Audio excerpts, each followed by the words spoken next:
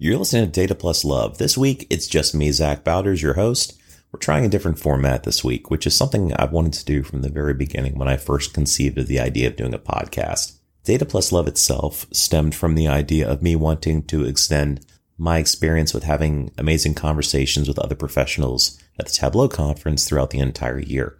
So I came up with a podcast so that I could basically trick friends and people that I don't know into doing that with me all the time. And it's worked out pretty well so far. I really enjoyed doing it, and feedback from friends and the audience has been really positive. Having said that, I also want to experiment with different types of content. So in this episode, I'm going to be talking about what I feel is the difference between an analyst and a data professional, which you may be asking the question, those are kind of the same thing, aren't they?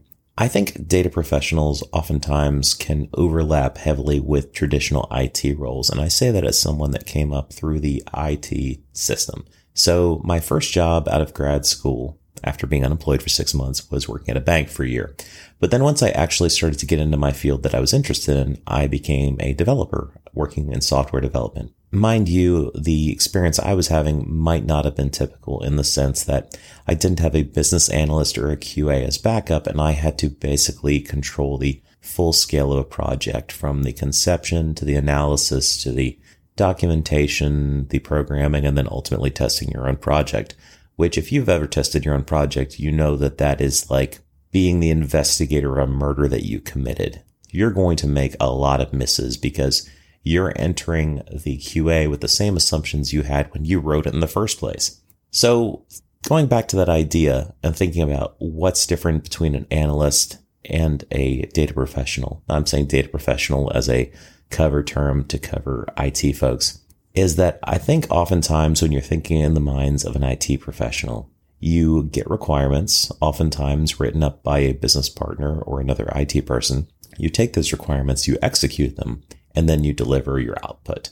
So your output is a finished product based on pre-written requirements, which I think if you're a data professional and you're wanting to be an analyst, there's a gap there. And I think the gap is curiosity. So as an analyst, sometimes you get those beautiful fully formed requests where someone has really gone through a lot of effort to get their idea out there, and oftentimes may have even selected chart types for you to use. They might say, I'd like to see some bar charts for this and a pie chart for that, and you can even lay it out like this. So sometimes people are really invested in the process and may have already formed what they think it needs to be. The difference between the analyst and the data professional or the IT professional is that the analyst pumps the brakes at that point and says, okay, don't tell me what to make. Tell me what you need to understand. I think that's the real difference, because as a subject matter expert, as the data professional, you need to be able to synthesize and learn from what they're actually trying to accomplish versus what they say they're trying to accomplish. So when you get those fully formed requirements,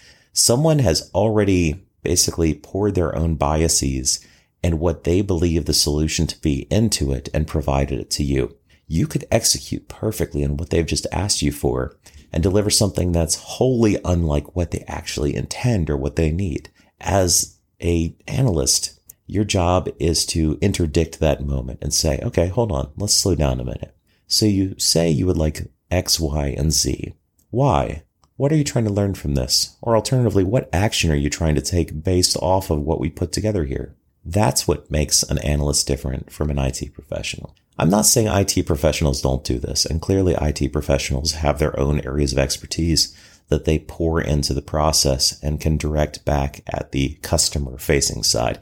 Because regardless of whether you're working with people internally or externally, there is a customer for your product when you're creating an analytics product. But the real difference is that interjection along the line and learning to ask the right questions and to push back gently. I'm not saying to push back as in say, no, I won't do this, but to push back as in saying, what do we really want to know here? Because what you've asked for may not get you what you imagine. So that's my thought for the week. And I wrote my first journal article this past week for Nightingale, the Journal of the Data Visualization Society, and I've conceived this as a second potential article that I'd like to write up, but it's not a fully formed thought. And I thought I would get it out here and possibly get some feedback from you, the community that's listening, which I would love to hear, because honestly, this podcast can kind of be one-sided. And by that, I mean, it's me and a guest and we're having a conversation, we're talking. And oftentimes I hear from people afterwards as sort of, hey, I enjoyed the episode. That was an interesting point that was brought up. But very rarely do I actually speak directly to the audience through the podcast. So I'm looking forward to hearing back about this episode and just the general direction that you feel the podcast as a whole has taken. Because I'd like to be able to incorporate different types of episodes into the mix. And while this first episode now is fairly experimental, I would like to expand beyond that, possibly even have different show types, maybe even additional hosts, maybe some panels. What would you like to hear? I'm not saying this because I'm bored. I'm saying this because I can't stop. I'm ambitious and I want to do more. So if you're enjoying what Data Plus Love has been so far and you would like to help me expand the vision of that, I'd love to hear what you're thinking. And if you'd like to get involved, I'd like to hear that too, because I'm definitely open for other people joining in on the party. So switching over to some news, this has been a very exciting week this past week for the Tableau community. I'm talking to you now right after Labor Day. This episode is going to drop on September 9th, which is a Wednesday, because we drop every other Wednesday. And we've just completed the IronViz feeder. And we've also had the announcements of the new Tableau ambassadors. So this ambassador class is the biggest ambassador class that Tableau's ever had and has actually introduced some new ambassador types as well, in addition to having the largest volume of ambassadors. It's a very exciting time of year, and lots of people are very celebratory to see themselves and their friends sort of achieving this really wonderful honorarium that's been, sort of put upon them both by their friends nominating them as well as Tableau recognizing their efforts. I want to take this moment to say, last year I really wanted this. I really wanted to be a Tableau ambassador and I didn't get it. And I felt sad in the moment. Not like massively disappointed because part of me didn't really feel like I deserved it. I have a massive imposter complex. So whenever stuff that is sort of a prize comes along, I never really feel like I deserve it. So the fact that I didn't get it wasn't a shock. But I really wanted it. And this past year, I sort of changed my thinking a lot. Not in the way that I wanted to earn being a Tableau ambassador, but I wanted to do what I really loved and felt passionate about. And if that resounded with people and people were sort of into it, that was great. But if they weren't, that was also going to be okay. I sort of thought of it as building my own pirate ship in the sense that I was going to establish my own little community and sort of do the projects I felt were of value to me. And the people that got it would really get it and the people that didn't wouldn't. Like Mike Cisneros said the other year in his Tableau conference presentation, it's actually a line from a musical, which I can't remember which musical, Mike, so I apologize. But there's a line of dialogue in the song that says, it's better to be 9 people's favorite thing than 500 people's 9th favorite thing. So in shifting the projects I chose to work on, the way I chose to approach them, instead of doing sort of big dashboards with lots of moving parts, focusing on simplicity, trying to do really elegant one-chart vizzes that said something that I felt was interesting, I got a lot of positive feedback. And I'm really touched by that. A lot of people have said really kind, amazing things. And I'm humbled, and that's totally undeserved. So thank you for that. And thank you as a community for being such an awesome community to be a part of, because I see these people that are now becoming ambassadors, of which I am one this year. And thank you for that. But also I see so many other people that haven't achieved honorariums and are just out there like helping other people and conducting their own exercises and creating their own visualizations. And I'm blown away by all of it. And I'm saying this to all of you out there. If you were hoping this year that you might become an ambassador or maybe a Zen coming up, or that you were hoping to make a top 10 IronViz entry and it didn't work out, don't be discouraged. And I mean that wholeheartedly, because there are so many people out there that look up to you. Everyone is someone's favorite data viz designer. And the fact that you're out there doing your own thing is just such an inspiration to others. You may not even realize it, but it's by everyone doing this together that it really lifts all tides. So please keep it up, and please don't be discouraged if you didn't get something that you were hoping for this year. I'll tell you this, having now achieved ambassador, I was humbled and honored to achieve it. But if that's what I was hoping to fulfill me, you don't feel different afterwards. You're still the same person. So it's finding that sort of fulfillment in what you're already doing and being just pleased with the work and the process, which is really going to make that big difference for you. And I don't say that to diminish titles at all. I mean, I have so many friends that are Zens and ambassadors and other honorariums that are just, in my book, are total aces. Like, they're amazing people. And have done amazing work, but that's not to say that there aren't others that also haven't had the same experiences. So don't let earning a piece of recognition or not earning it be something that's going to put you off. Just find your joy in doing what you do best and what you love. And I think you're going to find that just such a rewarding experience. And that's my moment of preaching for you. But going beyond that and moving past the ambassador section of my ramblings and rantings today, I want to congratulate the 3 Iron Viz finalists, which are Christian Felix, Alex Jones, and Simon Beaumont, 2 of which are from JLL, which is just staggering. Between them and Hesham last year, who had also come from a JLL placement out of the data school, like, they're doing something right over there. But I'm really excited to see just not only the quantity of Iron Viz entries this year, but the quality of them. People were so clearly invested in their projects, and it shows. And there's so many shining examples, and I expect to see so many Vizs of the day for the next several months sort of coming out of that class of Iron Viz entries. And I say that to say that this was my first year to ever enter an Iron Viz entry, feeder rather. And it's exciting, and it's nerve-wracking, and it's humbling, and the process is kind of overwhelming, because when you see the other content that other people are putting out and just sort of seeing the not only the passion, but the level of analysis and visualization that people brought to the table, it's amazing what the community truly is capable of when people just sort of buckle down and find that thing and just go after it rabidly. And to that end, Sarah Bartlett and what she's doing with Iron Quest as an opportunity to sort of get those reps leading up to a competition like Iron Viz is just such a visionary move that she did this, as well as an amazing opportunity for people to step outside their comfort zone, but still be in a low pressure environment where if you wanted to try to create an Iron Viz type visualization, which we say that's not a thing, but it really is. This is a perfect example of how to do that. And I sort of thank her as a community leader for doing that. And to that end, I also want to say I'm excited to be co-hosting the next round with her. So this round, which is focused on myths and like folklore and mythology and magic and all that awesome stuff. I did an Indiana Jones map viz, which was kind of fun.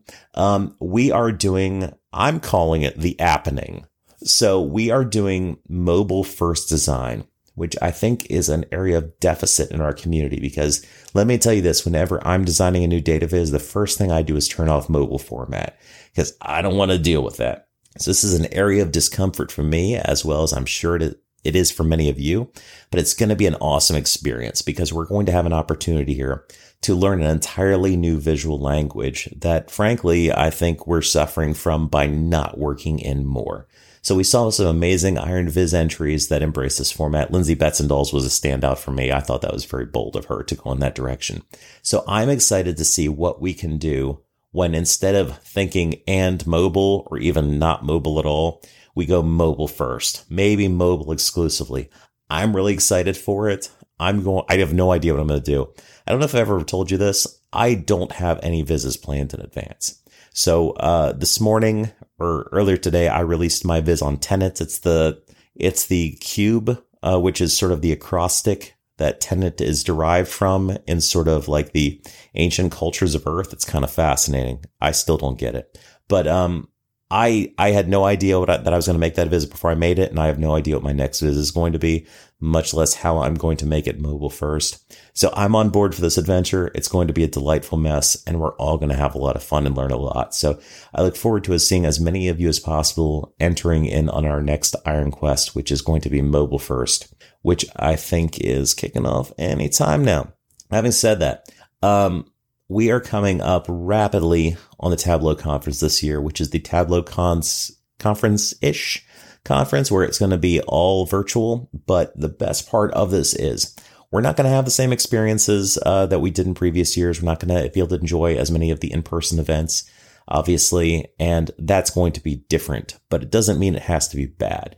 It's going to be a great chance for you to take those coworkers or friends that you know that may never have had a chance to experience some of the Tableau conference before, and at least get them a taste of the experience. So get as many people as you can to enroll. It's going to be really cool, and I think it's going to surprise us some. I'm saying that purely based on speculation. No one has leaked anything to me. Don't ask me anything. They really haven't. No, really, they haven't. With that, I'm going to wrap up this mini-sode, which may feel kind of self-indulgent, but really, I feel like not getting to talk to you, the audience, directly sometimes is a deficit that I have, that I should have done this sooner. And if you think I'm wrong, please let me know, because frankly, it's really hard to talk by and about yourself for an extended period of time.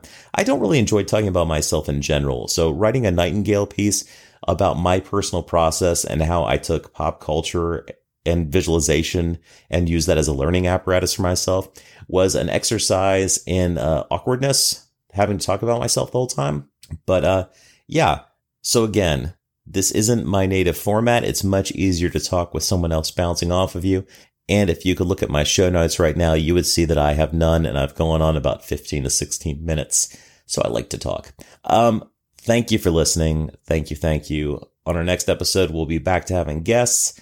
And let me know what you think about the idea of different formats. I'd love some feedback. And with that, I love you all, and I'll see you next time. Bye.